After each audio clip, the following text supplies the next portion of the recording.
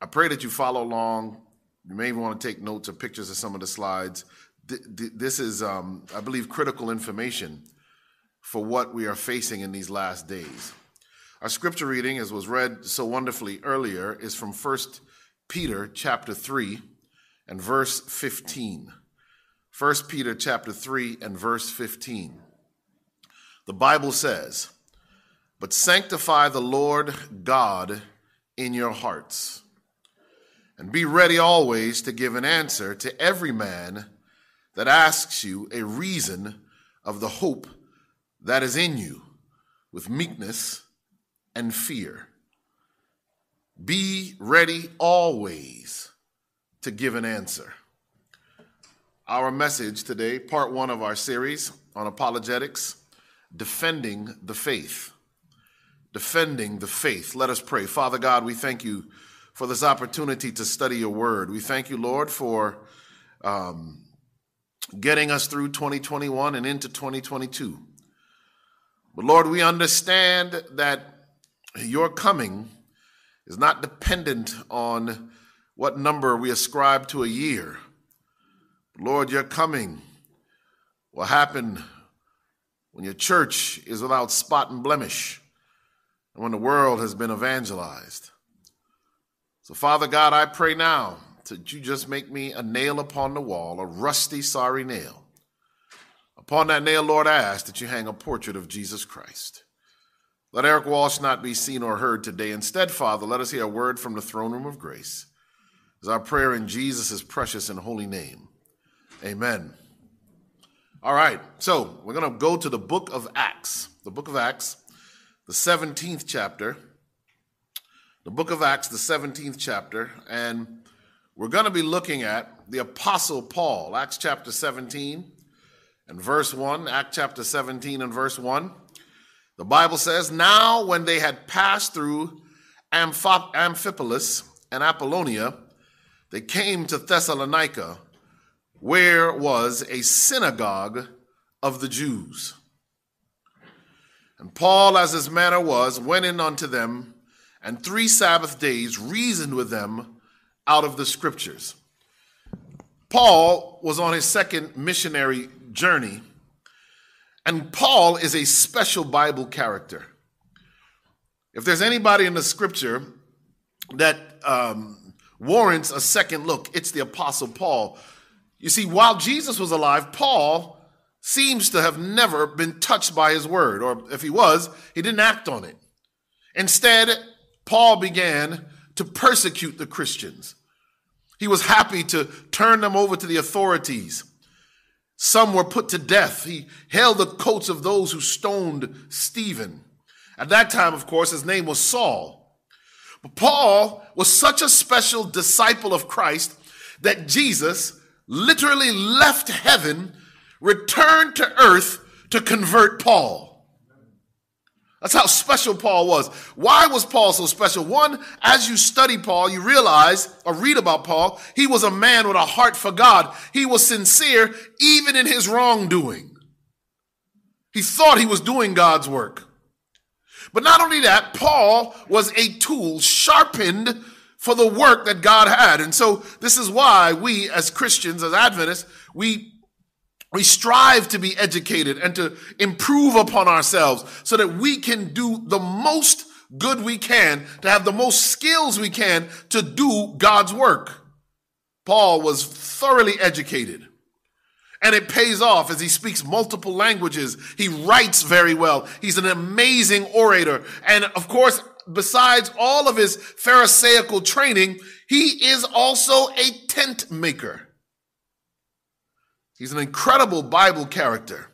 And as you will see as we go through these messages, Paul epitomizes the ability to defend the faith and to speak the truth and knowing why we believe what we believe. Here he reasoned among the Jews and the Greeks in the synagogues on the Sabbath. This establishes that the Christians were still keeping the Sabbath even after Christ ascended. Verse 3. Opening and alleging that Christ must needs have suffered and risen from the dead, and that Jesus, whom I preach unto you, is Christ. Christianity is anchored. We talked about this last week a little bit, I think. It's anchored on the resurrection of Jesus Christ.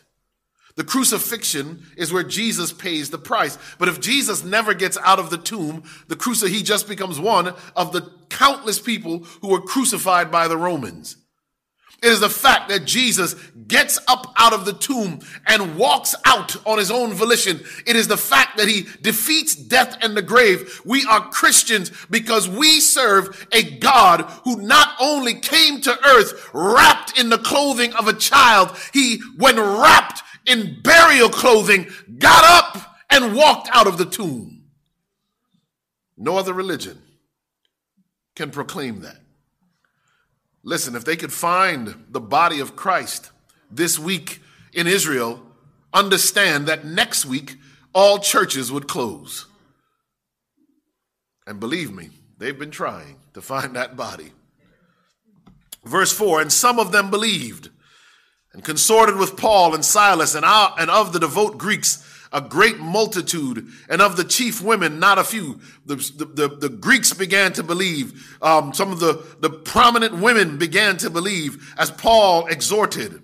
But watch this, verse 5. But the Jews which believed not, moved with envy, took unto them certain lewd fellows of the baser sort, and gathered a company and set all the city on an uproar, and assaulted the house of Jason and sought to bring them out to the people.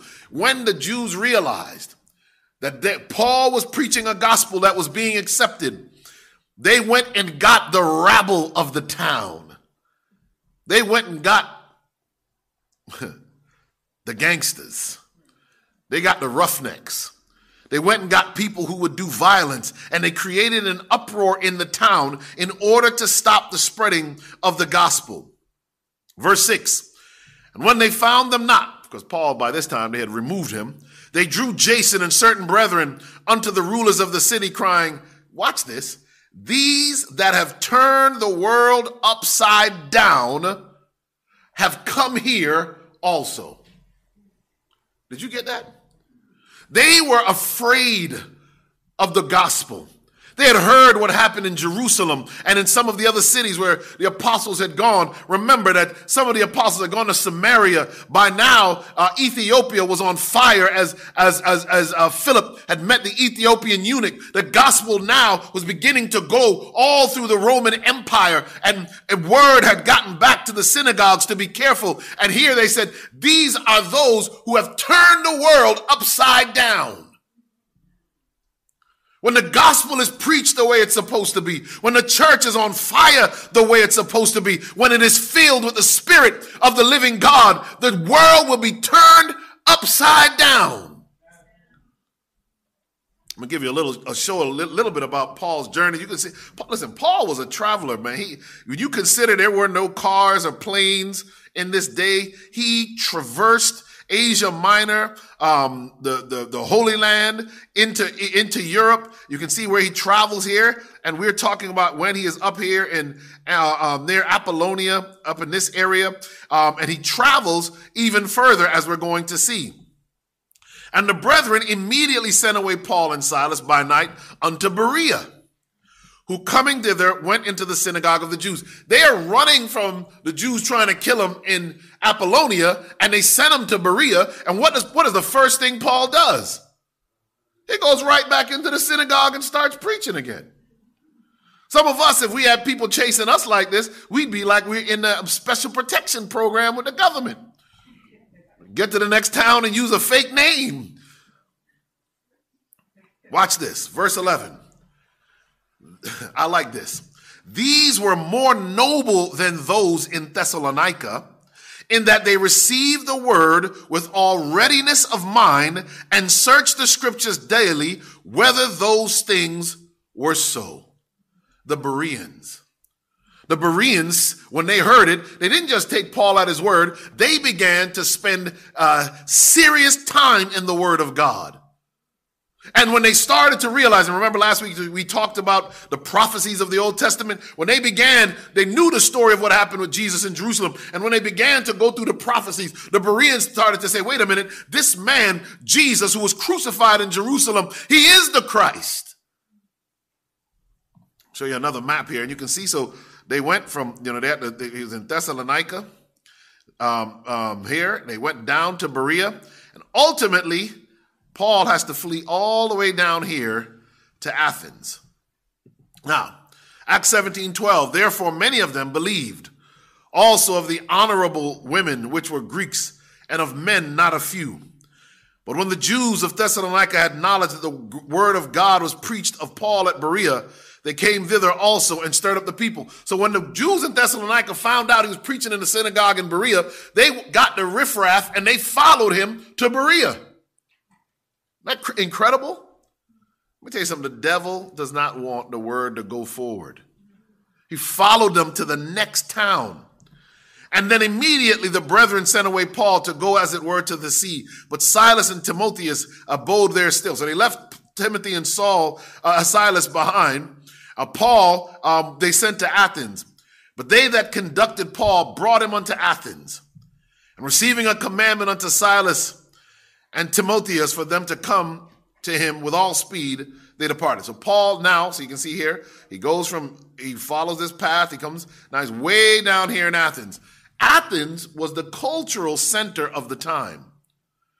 Athens was where the philosophers and the poets were. Much of Western society, even to this day, is based on what happened in Athens in those days.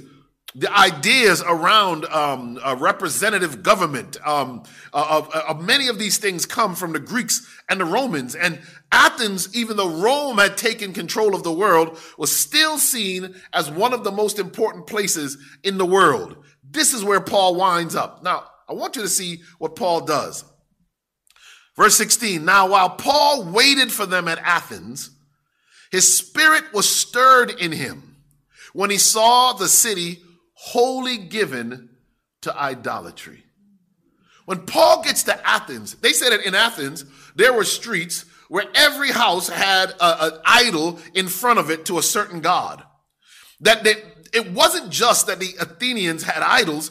They were some of the greatest artisans in the world. So their idols were crafted better. They looked better. People wanted to worship them. They were assumed to have great power. The mythology of the time was all over the city. Paul gets there and he's grieved as he begins to walk the streets, as he sees here are those who are to be the most sophisticated of the time, yet they are totally given over to the enemy. Paul couldn't stand it. The scripture says he was stirred in his spirit. Now, 17. Therefore disputed he in the synagogue with the Jews. So what does Paul do? They've sending him away because he keeps getting chased. He gets to Athens and he sees this. Now, do you think the church, the Jews in Athens, had become infected at all by this idolatry? Absolutely. Paul is trying to root this thing out, and he goes in and he begins to dispute in the synagogue with the Jews and with the devout persons and in the market daily with them that met with him. Paul was so on fire in Athens that he didn't just preach in the synagogue. Paul, as he was in the marketplace buying his vegetables or his fruits, Paul was bringing Jesus to the multitudes. This is apologetics, church.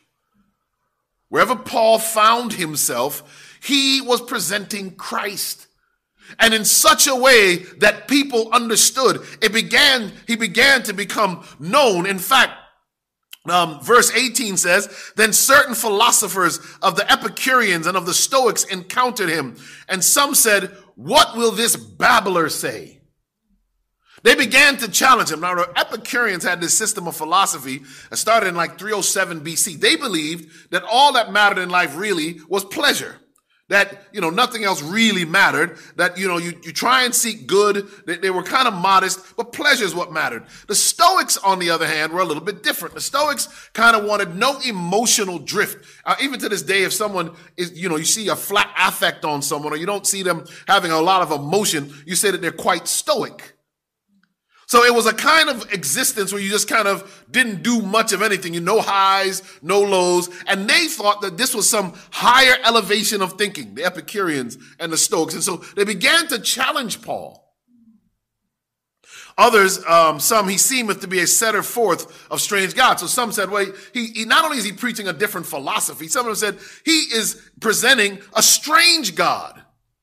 Why? Because he preached unto them Jesus and the what? And the resurrection. This was mind-blowing to them. That there was a man who lived in Jerusalem who died, who was God, and was resurrected. Here's what the Spirit of Prophecy says. Acts of the Apostles, page 235. Among those who encountered Paul in the marketplace were certain philosophers of the Epicureans and of the Stoics. But they and all others who came in contact with him soon saw that he had a store of knowledge even greater than their own. His intellectual power commanded the respect of the learned, while his earnest logical reasoning and the power of his oratory held the attention of all in the audience. Do you get that? When Paul began to speak, even these idolatrous or heathens, humanists, as they began to listen to Paul, they realized that, wait a minute, this guy knows what he's talking about. Paul was able to present the thing that way. And let me spoiler alert you now. We live in a time of Epicureans and Stoics, of idolaters. And the question really being asked of you today is, could you be like Paul and defend your faith? Can you go into the workplace and when people begin to ask you questions about what you believe, can you give an answer to your neighbors, to your family members? His hearers recognized the fact that he was no novice, but was able to meet all classes with convincing arguments in support of the doctrines he taught. Thus the apostles stood undaunted. Meeting his opposers on their own ground, matching logic with logic, philosophy with philosophy, eloquence with eloquence. They took him. When they heard Paul speak, they said, listen, we got to bring this guy to Mars Hill. And that's where Areopagus is, saying, may we know what this new doctrine whereof thou speakest is. So they took him, I'm going to show you a picture of this in a second, up to Mars Hill to show him off in terms of all the greatest religious minds of Athens. Verse 20, for you bring certain strange things to our ears. We would know, therefore, what these things mean. And here's why they wanted to hear it. For all the Athenians and strangers which were there spent their time in nothing else but either to tell or to hear some new thing. You know what? When I was reading this, I realized this is like social media. Don't miss this thing. Somebody has to tell me how they when they designed social media for your phone, they intentionally made it so you scroll up. Because then there's no bottom to it.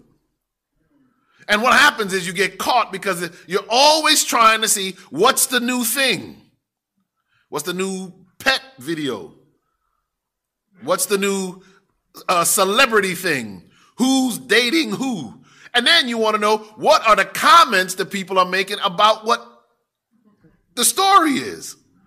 And the comments start to get commented on. They want to hear a new thing. Let me tell you something, church. It is time that we understand what God is requiring of us. Apologetics means that you are prepared to give an answer. It is not the endless kind of babbling of our time where we are concerned with what the Kardashians are doing and who they're dating this week or what product they put out. People are like, oh, these people are so successful. Yeah, They're successful. But anybody who's shoved into the limelight can make a bar of soap and people are going to buy it. We are asked to deal with weightier matters, church, eternal issues. And if we are experts at Marvel and DC, if we understand Star Wars and all these things like the back of our hand, but do not know the word of the living God. Here's our scripture reading again. But sanctify the Lord God in your hearts, and be ready always to give an answer to every man that asks you a reason of the hope that is in you, with meekness and fear. Every one of us ought to know. You see how Paul moved? Everywhere Paul went, he was able to give an answer. He was able to defend the faith. He was able to introduce Christ crucified and resurrected. Apologetics is derived from the Greek word apologia, meaning speaking in defense. It is reasoned arguments or writings in justification of something, typically a theory or religious doctrine. And I am shocked sometimes, and we'll get into this in a second, but shocked sometimes when Adventists can't tell you why they keep the Sabbath. They have no biblical basis as to why they keep the Sabbath. They say they keep it. And then there are many who don't know how to keep the Sabbath. If we are going to survive what is coming upon the earth, we are going to have to be people in the know. Counsels to writers and editors, page 40. God will have all the bearings and positions of truth thoroughly and perseveringly searched with prayer and fasting. Believers are not to rest in suppositions and ill-defined ideas of what constitutes the truth. And that's what I find in our churches. You ask people about an issue, and I think, the scripture says there's a way that seemeth right unto a man, but the end thereof are the ways of death. It seems right. This is only fair, they say. She continues. Their faith must be firmly founded upon the word of God, so that when the testing time shall come and they are brought before councils to answer for their faith, they may be able to give a reason for the hope that is in them with meekness and fear. Like I told you guys about the time I applied for this job in Memphis, Tennessee at a Christian clinic, not an Adventist clinic.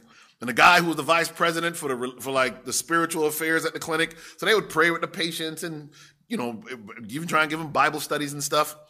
And when he found out I was an Adventist, he did not want me to get the job. I was going for a chief medical officer job. He did not want me to get the job. I realized his wife also worked there and she wanted the job. She wasn't a doctor, but she still wanted the job. She could have the job.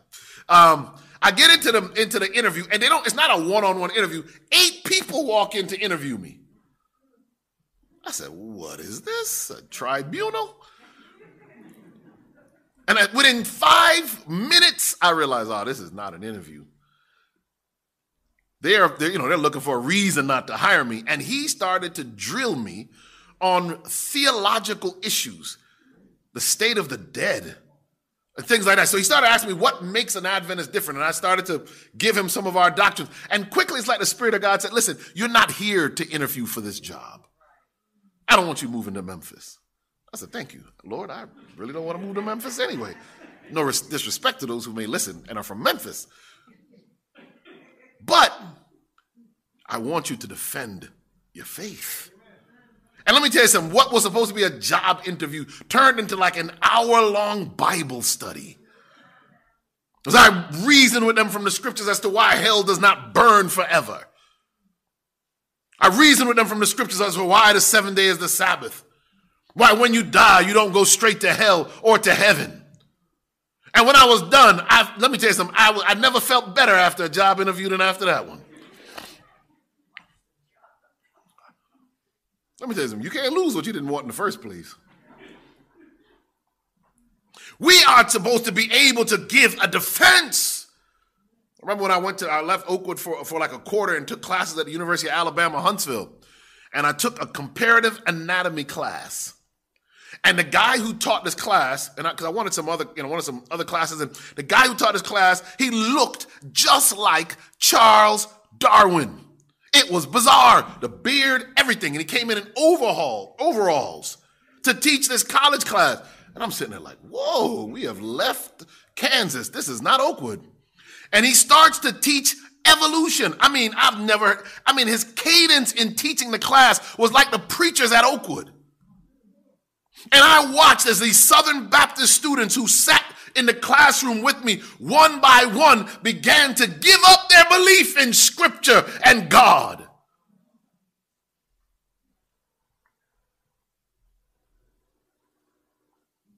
If you don't know what you believe, in Roger Minot's book, A Trip into the Supernatural, I quote it all the time. One of the things he says when Roger Minot comes out of demon worship, Roger Minot, as you know, comes out of demon worship, becomes a Seventh-day Adventist. But while he's in the demon worship and he's in the temple, one of the things that the demon priest tells him, and this is what, you can read the book, this is what the book says, that the demon priest told him that Charles Darwin was chosen when he was a child by Satan to do the work of introducing the theory of evolution into the world. You don't understand. What we don't understand is some of these philosophies and theories that we let rattle around in our minds are demonic. Why Christian apologetics? Here you go. One, to know what you believe. It's a dangerous thing to call yourself a Christian, but don't actually know what Christians, or even further, Seventh-day Adventist Christians believe. That's a dangerous thing. That's like going into a one gang territory wearing the color of another gang. You need to know what you believe. To know why you believe what you believe. That's the second reason. It's not enough to know what you believe and say, okay, I believe the 7 days of Sabbath. Why do you believe that? Third, grow your faith. As you become more familiar with these teachings by the power of the Holy Spirit, your faith will grow. Remember, we talked about this last week. Peter says there is a more sure word of prophecy. As you understand these truths, your faith will grow. You won't have some blind faith. Your faith will hang on the word of God to avoid deception and false teachings. Like that UFO thing. I'm going to do a sermon on these UFO things. I've been watching the series on Netflix and the government stuff that they're releasing. Listen, there are a lot of people, when ET tells them to phone home, they're going to pick up the phone. Confidence in sharing your faith to help others with their doubt. But look at number 7. For the perfection of your character. This is why we study, learn to defend what we believe. Here's what C.S. Lewis said. I don't quote him very often, but C.S. Lewis, in his book, Mere Christianity, Christianity, if false, is of no importance, and if true, of infinite importance. Here's what he says here. The only thing it cannot be is moderately important. Either you are on fire for God or you're not. Either you are sold out for what you believe or you're not. There's no waffling. There's no lukewarm for Laodicea. If you are lukewarm, the scripture says God is going to spit you out of his mouth. Acts 17, and there's a picture, modern day picture of Mars Hill. Then Paul stood in the midst of Mars Hill and said, Ye men of Athens, I perceive that in all things you are too superstitious. And look what he says. Verse 23. For as I passed by and beheld your devotions, I found an altar with this inscription, to the unknown God, whom therefore ye ignorantly worship, him declare I unto you. Paul says, listen, and this is supposed to be what that thing would have looked like. He says, Acts 17:24, God that made the world and all things therein, seeing that he is Lord of heaven and earth, dwelleth not in temples made with hands. Notice what Paul does. He goes and establishes God created the world. He establishes that God cannot be contained in a temple. You see what he starts to do? He begins to speak. Look, you have a God. You have a monument over here. And the Greek for it, let me go back into the Greek for it is agnostotheo, and it means the unknown God. And so he says, you have this thing for the unknown God. He says, but you don't understand. You don't know who you're worshiping. He created the world. Verse 25, neither is worship with men's hands as though he needed anything, seeing he giveth to all life and breath and all things. In other words, you can't make this God and set him up. You can't fashion him from gold or wood or stone. He made you. You can't make him. Verse 26, and hath made of one blood all nations of men for to dwell on all the face of the earth. Then he deals with the prejudice and the racism of their day. Oh, y'all missing this thing. Paul says, in fact, we are made of one blood. The whole world is one blood, Paul says. Because the Greeks had all kinds of tears. They looked down on people. They called the Cretans names. They did all kinds of stuff. And hath determined the times before appointed, that's prophecy, and the bounds of their habitation, that they should seek the Lord, if haply they may feel after him and find him, though he be not far from every one of us. He says, listen, he's here, he's around us, he's appointed things, and if you seek him, you'll find him. Then he says this, for in him we live and move and have our being. As certain also of your own poets have said. See what he does? He plugs back into them. One of your poets said this, for we are also his offspring. For as much then as we are the offspring of God, we ought not to think that the Godhead is like unto gold or silver or stone graven by art and man's device. This was their pride in Athens. It was the beauty of the idols all around them. And Paul is just laying it to waste. You really think the omnipotent God of the universe needs the guy down the street to make him look good? And the times, look, I love how Paul brings it here, though. He brings in the mercy with the call for repentance. He says, and the times of this ignorance God winked at, but now commands all men everywhere to do what? To repent. Do you notice Paul, preaching on Mars Hill for the first time, does not finish his sermon without calling them to repentance? Powerful. Because he hath appointed a day, and then he goes from repentance to judgment. Because he hath appointed a day in the which he will judge the world in righteousness by that man whom he hath ordained, whereof he hath given assurance unto all men, in that he has raised him from the dead. He begins to preach them Jesus. And when they heard of the resurrection of the dead, some mocked. And others said, we will hear thee again of this matter. You notice how the gospel, when you preach the word, some people receive it. Some people will mock and reject it. Others, it will bounce around in their mind and they need another time with it. Others will receive it. Acts 17:33, so Paul departed from among them. But I like this. Howbeit, certain men clave unto him and believed, among the which was Dionysius the Areopagite, and a woman named Damaris, and others with them. So although some rejected it and mocked them, they started like, what, the resurrection of the dead? That's crazy. And others were like, that's interesting. I have to think about it. Other people heard the word and responded. Let me tell you something. When you preach the word, you preach it not so that you get everyone to respond, but so that everyone must decide.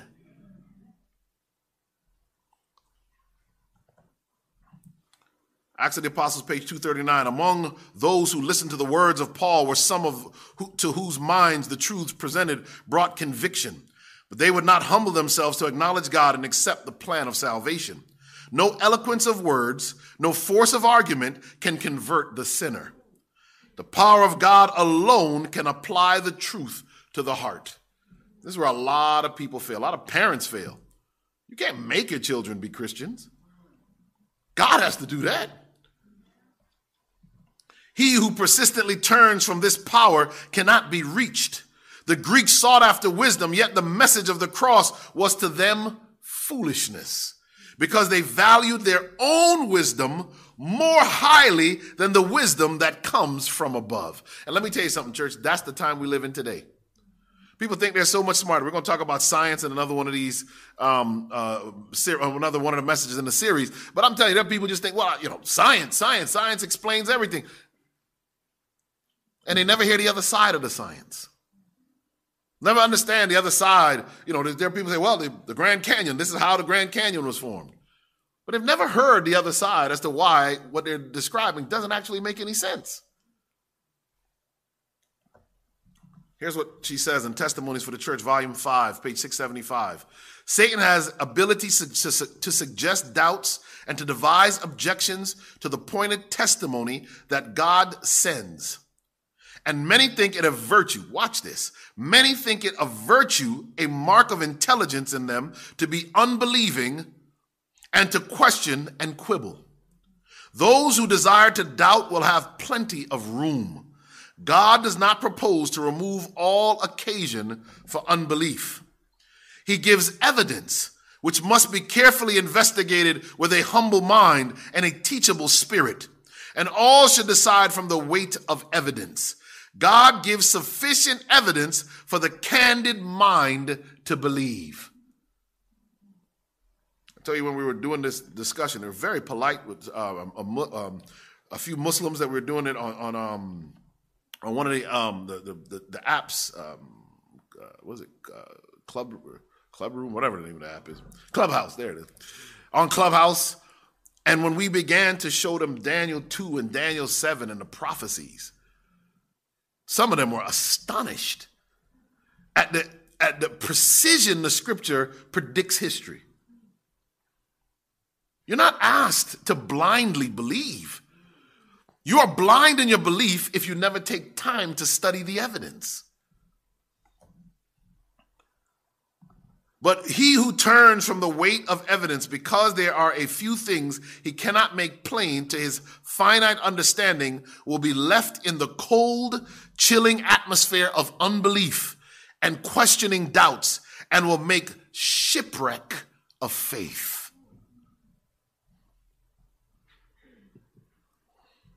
Let me tell you something. Paul preached the difficult present truth of his time. And guess what, church? That's what we're going to have to do. It's not going to get easier to preach this truth. In fact, as you can see in the media, it is going to get more difficult. Watch this. This is what the scripture says. Matthew 24:14. And this gospel of the kingdom shall be preached in all the world for a witness unto all nations. And then what happens? And then shall the end come. Notice it doesn't say everyone in the world has to be converted. The gospel just has to be preached. The world has to hear the truth and make a decision. Once that happens, Christ will return. Look at what the devil wants to do. Here's an interesting one. The Pope says Christians should never seek to convert unbelievers.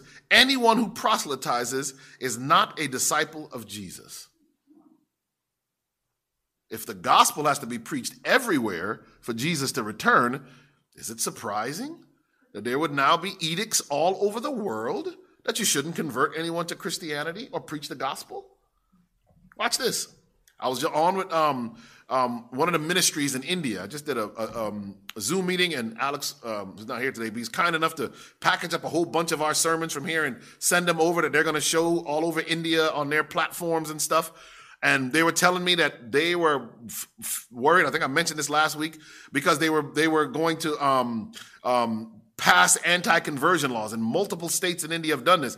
Christians targeted in states with anti-conversion laws. And so now they're saying, listen, you can't bring someone from one religion to another. Obviously, who are they really trying to get? Christians. See, we in America, we think we're safe. We don't worry about these things. We go about our business, listening to Pandora, whatever we do, and nothing to worry about. And we don't realize other places in the world are already knee deep in the time of trouble. Watch this. Chinese youth cannot convert to Christianity until they're 18. There's a rule in China that you can't convert. Why? They don't want young Christians. Some estimates say there are over 120 million Christians in China. The lowest end is like there's 48 million Christians. Either way, there are lots of Christians in China. They do not want the church to grow. And it's, of course, happening even here. In the United States, the decline of Christianity continues at a rapid pace. I showed this on the message I did on why youth leave the church. But you can see here, the religiously unaffiliated continues to climb, while those that call themselves Christians continues to decline. This country is going to become more hostile towards Bible believers, not less. And there are some who worry, why are so many leaving the church? The Adventist Review back last year, year before last now, 2020, had a whole article on this. And people are really worried. Why are so many leaving the Seventh-day Adventist church? I don't know why you'd print an article like this. We were told there's going to be a shaking. This is prophecy being fulfilled. The article is only telling you the prophecy is actually happening. People are not going to want to stay where the straight truth is being preached. They're going to want to go where it's comfortable. They're not going to want to feel uncomfortable. They're not going to feel like they need to change their lives. They want people to tell them that they can live in their sin and be all right with God. And if our church preaches a straight truth, folk are going to get up and walk out. God didn't call us to have the biggest church. He called us to have the purest church. Here's what the studies show. I might have shown you guys this before. Just look at the highlighted area. This is why y'all young people leave the church. This is a true study that was done on hundreds of young people. Teens and 20-somethings' experience of Christianity is shallow. They say that's why they leave the church.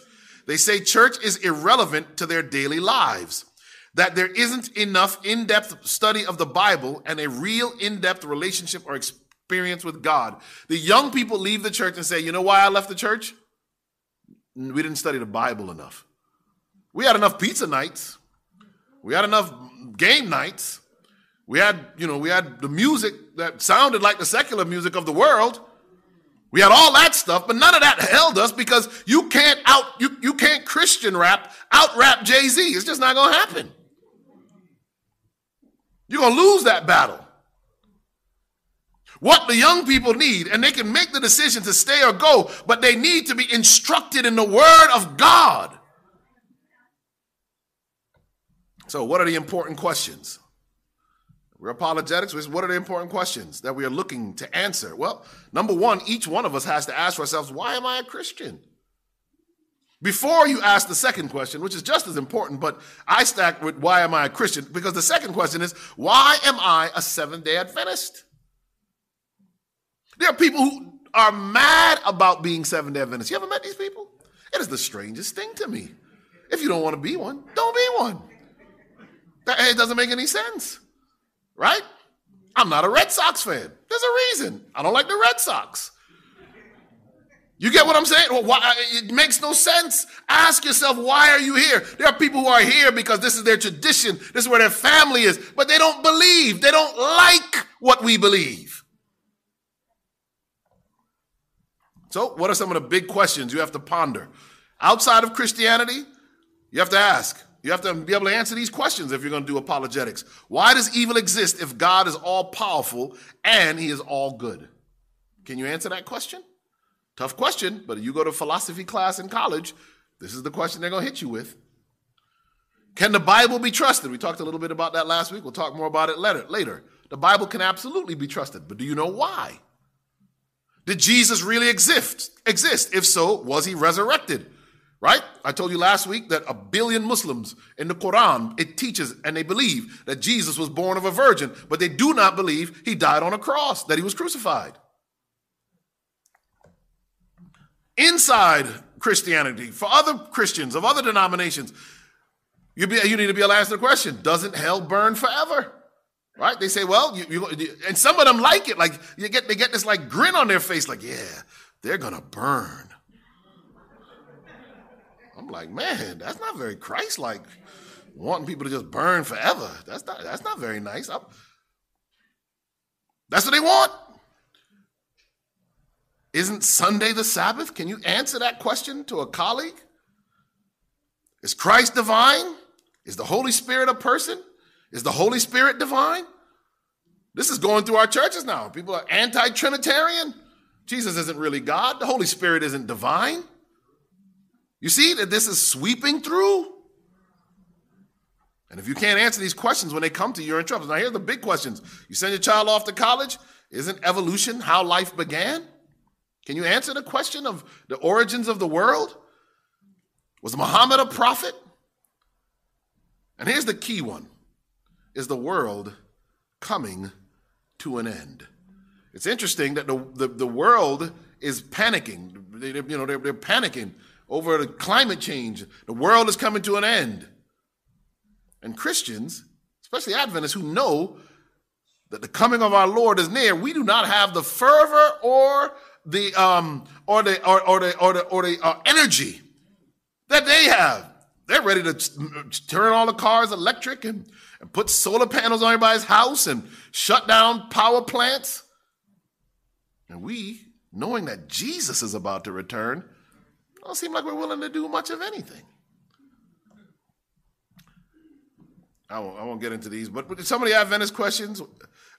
Should we teach about jewelry, secular music, dancing, the movie stuff we talked about a lot when we were kids at Faith?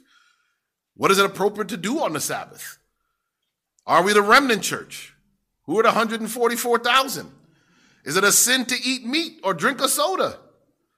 No, nobody reacted out. Can we trust the writings of Ellen White? Right? All of these are the things that are tough things. And when you can't answer some of these questions on some of the most minute points, I'm going to let some of y'all of these. If you drink a soda, you didn't sin. It's okay. People might look perplexed. You're all right. Watch this. Spirit of prophecy says this. No line of truth that has made the Seventh-day Adventist people what they are is to be weakened. We have the old landmarks of truth, experience, and duty, and we are to stand firmly in defense of our principles in full view of the world. You know one of the problems with our church? We cower. We're scared. Other churches jump up. Oh, we're going to stand for what we believe. We kind of just try and hope nothing really happens. And that might be smart sometimes, but we're coming to a time where eventually you're going to stand up and say, we believe thus saith the Lord. And you have to be strong in saying it. To be sure, this is quite an order, for the old landmarks pertain to truth, experience, and duty. In the area of truth, they are the beliefs and teachings that have made the Seventh-day Adventist Church what it is and are basic to the everlasting gospel. Look at what she mentions as these truths.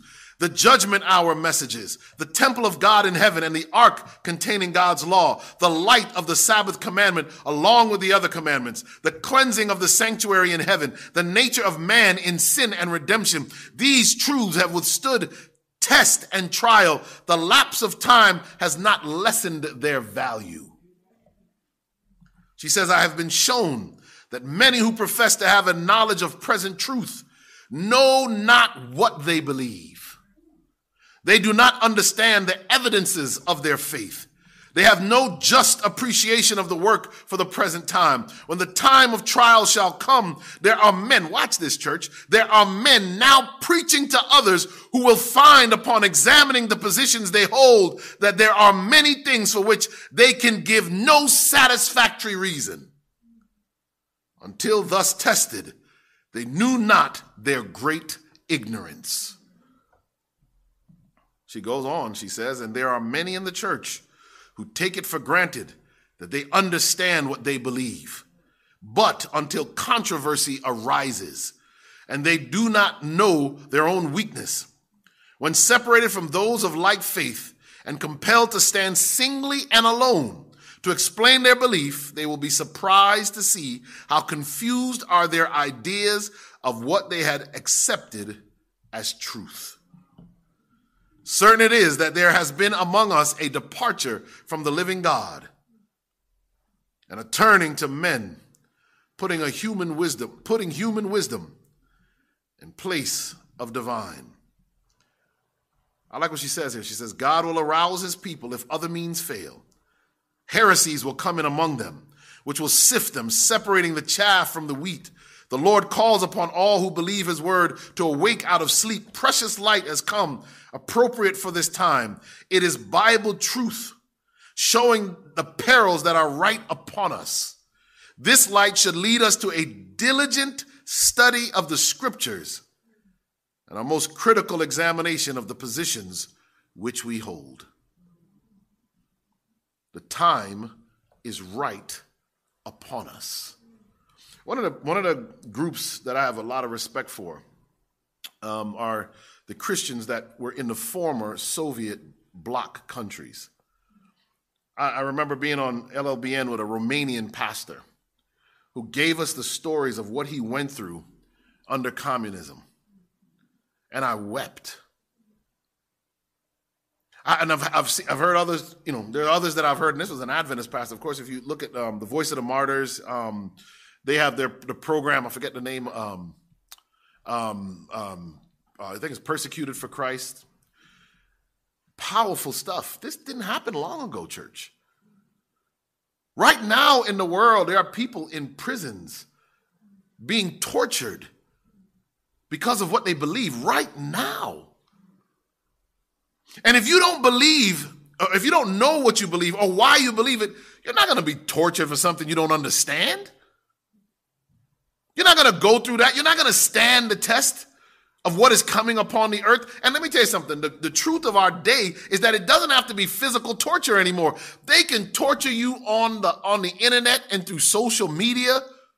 They can damage your reputation, make you look like an animal, a barbarian because you believe what you believe. Are you ready? Will you stand the test of that time? Can you defend the faith? Do you really know what you believe and why? This new year, 2022, don't let this year end. And we not all better understand what we believe and why we believe it. Acts 17. Howbeit, certain men clave unto him and believed. When we share the gospel, somebody will be touched by it, and it will take root. I challenge us. We get to a place where we can defend the faith. As we go through this series, we're going to go into certain things. I can't cover all of those questions I mentioned, but we'll touch on some of them and how we as Christians study to be able to give an answer. And as God prepares us to do a great work in this end time, I challenge each of us in 2022 to consecrate ourselves to the work that is in front of us. If you're a high school student, be prepared to go into school and share with your friends the love of Jesus.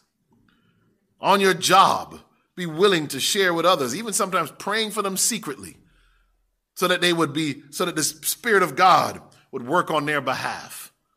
Some of you work in healthcare like I do. Sometimes you can't pray with the patient. You don't know if they'll allow it. But let me tell you something. Let them leave and pull aside and speak a word on their behalf. And then when they come back, see how God might allow you to introduce them to his son, Jesus Christ. This is the work before us, church. When this gospel has been preached everywhere, Jesus is going to take off his priestly robes in the most holy place of the heavenly sanctuary, and he's going to put on his kingly robes. Revelation tells us that he is going to mount a white horse, and he's going to empty heaven out. Scripture says there will be a silence in heaven, the space of a half an hour. That's about 7 days, literally. He is going to come to earth and retrieve those that are his. I can't wait to hear the trumpet sound. I want to hear the voice of the archangel cry out, "All who are in the tomb, come forth." I can't wait to see the dead in Christ come to life. Then I can't wait till gravity has no more effect on me, church, and I'm able to rise. That is why we defend the faith, because our general is coming to get us. Let's pray. Father God, we thank you, Lord, for this stories of Paul and how he defended the faith wherever he went, and the call to each of us to be able in the art of apologetics, to defend the faith, to share the gospel, to lift up Christ and him crucified to a dying world. Now, Lord, I pray a blessing on us as a church and on everyone here, that in 2022, yes, Lord, we want it to be prosperous. Lord, we want it to be safe and to be peaceful. Father God, most importantly, we want it to be spirit-filled. We want this year to be a year where the work is completed and where we see Jesus coming in the clouds of glory. This is our prayer in the precious and holy name of Jesus. Let the church say amen. This media was brought to you by Audioverse, a website dedicated to spreading God's Word through free sermon audio and much more. If you would like to know more about Audioverse, or if you would like to listen to more sermons, please visit www.audioverse.org.